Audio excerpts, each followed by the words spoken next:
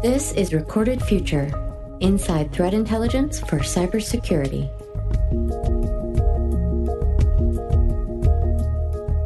Hello, everyone, and welcome to episode 133 of the Recorded Future podcast. I'm Dave Bittner from the Cyberwire.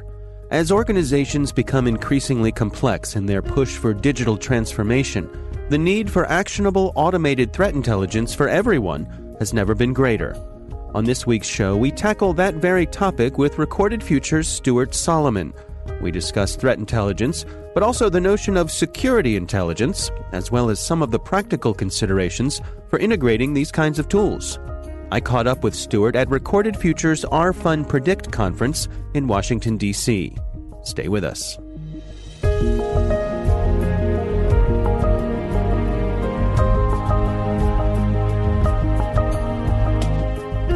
I've had kind of two parallel career paths that both converged to be the perfect fit here at Recorded Future. I started off as an officer in the U.S. Air Force Academy graduate many years ago. In fact, I just had my 20-year class reunion a couple of weeks ago. And I left active duty in the early 2000s and found my way to Bank of America. At Bank of America, I was responsible for a number of different components of their internal cybersecurity components. Started out in the insider threat arena, worked my way into identity and access management, crisis management, and a number of other areas.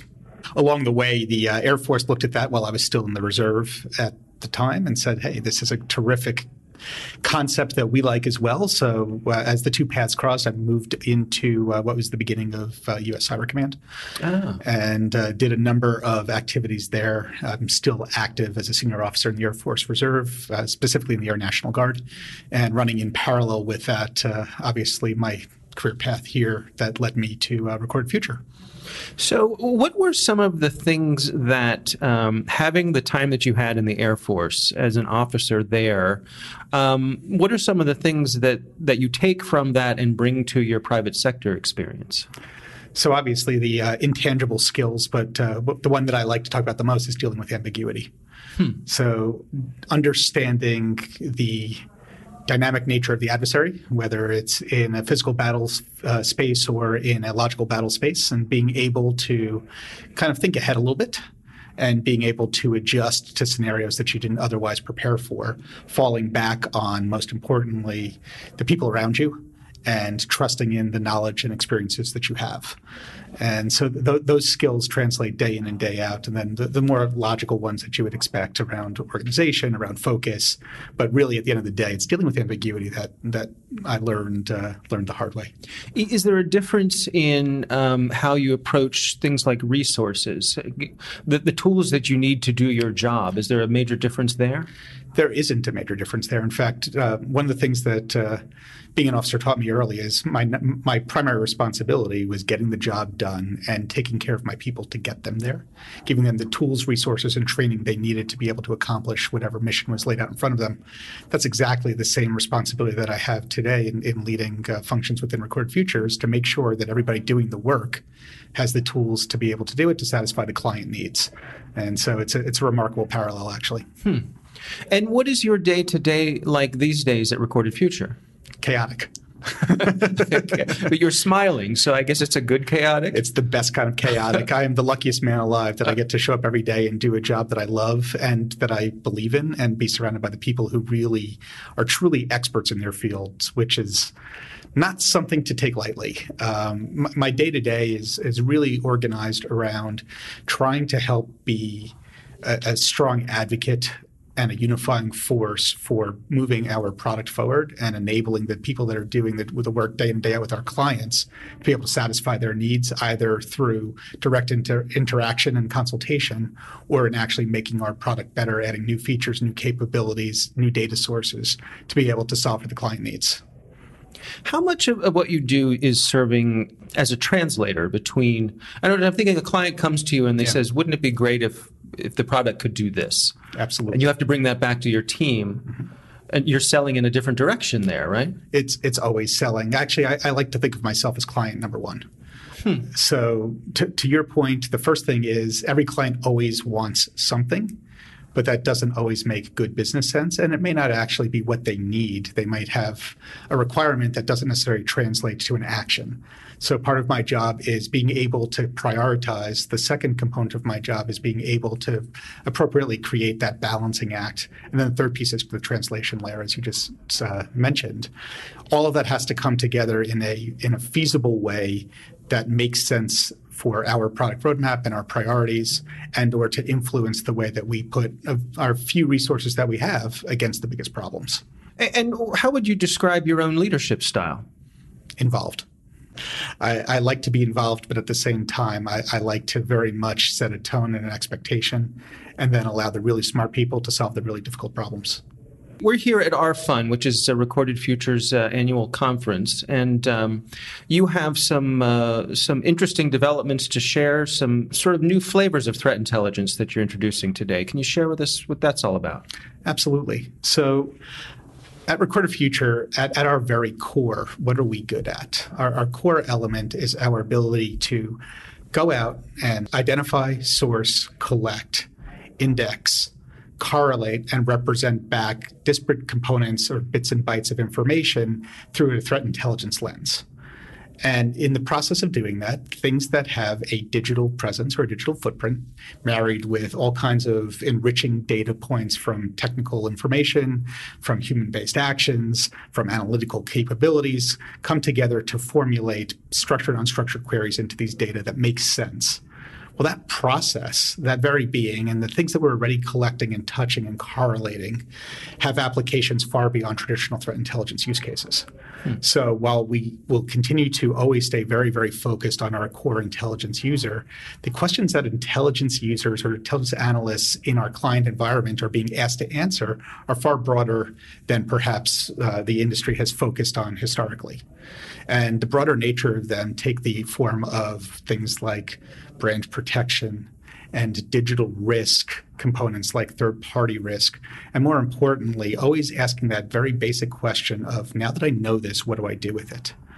And answering that question of what do I do with it starts to have greater implications inside of workflows, inside of security operations, inside of operational risk reduction scenarios, inside of reputational and brand scenarios, and inside of the more traditional threat intelligence realm. So what we're really focused on is understanding all of these different use cases that the application of the intelligence is being applied to, and that the consumption of our intelligence is being used for. So we're focused very much on the onward use and the onward consumption, therefore thinking through all the different ways and flavors that the intelligence should be structured for either human-based consumption or machine-to-machine-based conveyance and onward use, which in turn actually goes back and starts to influence the different sources that we're pulling from in the first place, so that we can create this holistic view that solves for many different problems using the same underpinnings and platform. So it loops back on itself. What comes out goes back to the beginning. And absolutely correct. So following a traditional intelligence life cycle of understanding the questions we're trying to answer, thus identifying the sourcing plan and the sources necessary to do so, the collection of that intelligence, and then looping back to make sure that what we're representing is useful to ultimately answer those actionable questions in the first place. In so doing, we're following a traditional intelligence lifecycle, but really what that's opening up is the opportunity to plug into additional users and use cases, as I was just articulating a moment ago. Can you walk me through an example? I mean, from a real-world practical point of view, I'm a user of, I've been a traditional user of Recorded Future's products, and now there are some new opportunities for me to have some enhanced tools. How's that going to play out for me? Yeah, a number of different ways. I think the first and most important way is that we recognize that you are not actually the ultimate consumer of our intelligence. You're likely preparing a work product, whether it be a written work product that's consumable by an individual, or that you're passing on indicators in bulk or indicators with context into your security operations center. We recognize that you're not actually probably the end user. You have a client. As a threat intelligence analyst, your client is most likely going to be inside of security operations function, or inside of a third-party risk function, or inside of a vulnerability management function. So we want to help you to structure your questions, ask those questions, and get answers with relevant actionable data as quickly as possible so that you can move further up your value stream in satisfying the requirements that have been levied on you. That's a tangible way that this is happening today, but also recognizing that even in so doing, the next person you passed it on to probably has a client as well.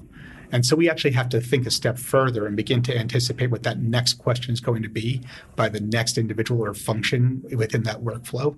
And so all of our product strategy right now is very focused on creating actionable data that is conveyed in ways via integrations in particular, or via upgrades and continuous improvement in our user interface to be able to plug into those workflows. It sounds like there are time savings opportunities built in there as well, but customization as well, I suppose? So that's an interesting component of the dynamic. So absolutely, time savings is a critical part of this. The ability to customize is essential, but it's also our responsibility to be able to create enough of a scenario where we're solving for 60 to 70% of the answer up front, and then helping you to apply it in the last mile in the environment. We don't want to be too custom. We don't want to be too cookie cutter. So it's finding that right balance, but ultimately creating efficiencies in the process by anticipating the needs. You know, I often hear when I speak to people about threat intelligence in particular that there is a notion that perhaps not every organization is ready for threat intelligence, that you need to be at a certain maturity in your security operations before it's time to plug in threat intelligence. It's time to engage with threat intelligence. First of all, do you think that's an accurate description? I used to. And I used to, as the threat intelligence world started, as this subsegment of our market really got underway. That was absolutely the case. Human curated intelligence really needed a very thoughtful analyst on the other end of it, almost a pitcher and catcher scenario of equal skill, of equal knowledge to be able to effectively distill the intelligence into an actionable format. Frankly, what attracted me to Recorded Future in the first place, and the reason why I came here, was because they solved for that unsolvable problem that I've been trying to deal with for so many years. And it's the idea that it's almost this notion of the democratization of intelligence, in that the same product can be used by the most analytically advanced capability, where they're really doing really unique deep dives and custom research, as well as those that have a little more of a nascent capability that they're still working to mature their processes. They may not be able to have the right analysts on staff yet. They may not have the right resourcing plan to bring them on. They can still use the product extremely effectively to be able to create an intelligence outcome. And I think part of the reason why was twofold. One, the user interface itself and the API, which conveys the data points from the user interface in a rather simple fashion, is very easy to have a rudimentary interaction with. If you can go in and put together a search query, you can certainly go in and create some element of intelligence from our product, some very useful element of that. But we've taken it a step further with the introduction of things like the Intelligence Goals Library. We've basically looked at the most common queries that our clients use, or those that are the most relevant to a particular segment of our client base, and we've pre-programmed and pre-prepared basic queries that make the most sense for our clients to use. So they've got a starting point.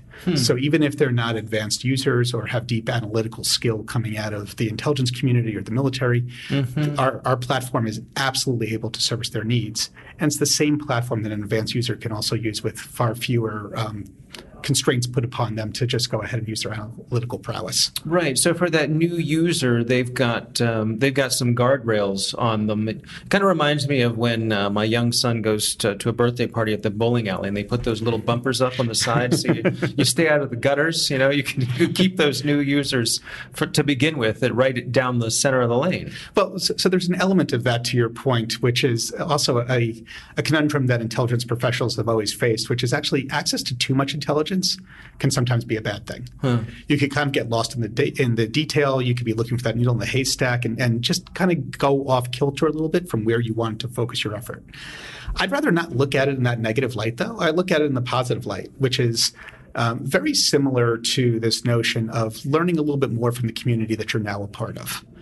So if you get to a Y in the road and 80% of our clients have probably made a right-hand turn, you're looking to make a left-hand turn, it's good to kind of baseline a little bit against those that have been successful and dealt with the same problems that you're dealing with and thought about the way to prosecute the intelligence to be able to create the right outcome. So I look at it in a positive way, which is to say that those very guardrails are in fact time savings efforts because we've pre-thought of and preconceived ways that you could be most successful in prosecuting the intelligence in the first place. Yeah, and you're not on your own. You're benefiting from the knowledge of all those other users out there from their combined wisdom. Combined wisdom and our collective wisdom as subject matter experts as well to help give you that guiding foundation. That's correct. How do consumers of threat intelligence measure the return on their investment?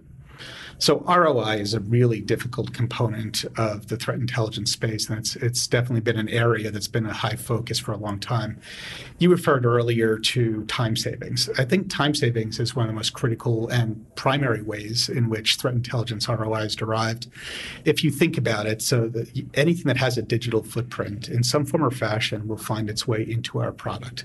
Just the ability to go out and scrape or find or locate that information in the first place, no less to pull it back, no less to deal with language nuances, colloquialisms, the nuts and bolts of taking this information and indexing and correlating and bringing it together to make it useful, even if you were able to find it, even if you were able to collect it at scale. All those things take time, they take expertise, they take knowledge. So that's number one. Number two, then, being able to prosecute that information once you have it in one place and being able to make decisions based upon it through correlation efforts, through enrichment efforts, and just through basic knowledge of research. That's a second time savings. The third time savings that you could think about is then the onward conveyance. So building an intelligence report or pushing a list of indicators that have been put together for you from thousands and thousands and thousands of data points to be able to enable an onward automated or orchestrated action, or even to enrich a single event or incident that's underway in your environment. All those things take time and take expertise. We're helping to shrink the world. One analogy I like to use in a scenario like this, we always talk about things in terms of finding the needle in the haystack in the threat intelligence space. I actually take that a step further back. I look at an unplowed field and I say, I'm going to harvest everything and I'm going to organize it into logical haystacks in the first place. Organizing into those haystacks is actually much harder and foundational before you can even go and find that needle in the haystack in the first place. So what are we helping to do? We're helping to shrink things down into manageable chunks and then allow you to prosecute effectively into that chunk. So I think that's one area to derive ROI. But ultimately, the real ROI indicator from my perspective is, are we giving you anything that's actionable? Are we giving you things that are actionable, that aren't just interesting, but actually allow for the ability to create a decision? That, for me, is the ultimate ROI. Sometimes a decision can be to do nothing because now you're more educated on a particular threat. Sometimes it may be to create a decision that will ramp up efforts or will allow you to at least have a deeper understanding of what you're looking at. In all those scenarios, our ultimate responsibility and the ultimate ROI is, are we driving action that allows for you to take a decision that you wouldn't have otherwise taken? What do you find people experience in terms of unexpected delight of I came to my experience with threat intelligence expecting something, expecting one thing. Are there aha moments there that you find commonly occur where people say, I didn't expect to be able to do this, or I didn't expect to get this from this information? Yeah, that's a great question, actually. So I think that there are two aha moments, and I've alluded to both through the conversation. The first one is that you don't have to be a true classically trained intelligence expert to get intelligence value out of Recorded Future. That's pretty exciting when you realize that. When you can turn it on, start working, sit down, interact with the product, interact with our expert consultants to help you derive value right away. And that's not trivial. The second part is, as I was speaking to a moment ago, the notion of taking the intelligence and plugging it into so many other workflows at scale that you weren't necessarily able to do before. So taking the same intelligence and stripping it down and making it relevant and logical to somebody who's working through a huge queue of alerts inside of the SOC is just as important as building a strategic intelligence product that goes up to executive management. Also then looking at the same thing that's going to go over to operational management team or operational risk team to help them better understand the proliferation of a particular threat against business decisions that they're making, all derived from the same platform, all utilizing the same core intelligence capabilities and data sources, and it allows you to basically go as deep as you want or as high as you need to be able to service multiple different users and onward workflows with the same product. That's actually really an exciting component. In other words, I don't need to go look in lots of places to be able to solve lots of problems. Yeah, and I suppose also the same bit of information, the same piece of actionable intelligence may have different meaning and value to different people throughout my organization. Exactly. And that's exactly the concept. And our strong desire. So as we spoke of earlier, as we look at the different applications of intelligence, as we look at the different technical integrations that we want to do, it's all predicated on the same fundamental principles that make our platform today and are the same data sources that we pull today. It's the onward conveyance and usage of those in structured ways that we preconceive with you, or that we help to build an integration for, or that we convey via our API that you program on your own, are all different ways that we can satisfy the client need. Our thanks to Recorded Future's Stuart Solomon for joining us. We sat down at Recorded Future's 2019 RFUN Predict conference in Washington, D.C. Don't forget to sign up for the Recorded Future Cyber Daily email, where every day you'll receive the top results for trending technical indicators that are crossing the web, cyber news, targeted industries, threat actors, exploited vulnerabilities, malware, suspicious IP addresses, and much more. You can find that at recordedfuture.com/intel. We hope you've enjoyed the show and that you'll subscribe and help spread the word among your colleagues and online. The Recorded Future podcast production team includes coordinating producer Monica Tadros, executive producer Greg Barrett. The show is produced by The Cyberwire, with editor John Petrick, executive producer Peter Kilpie, and I'm Dave Bittner. Thanks for listening.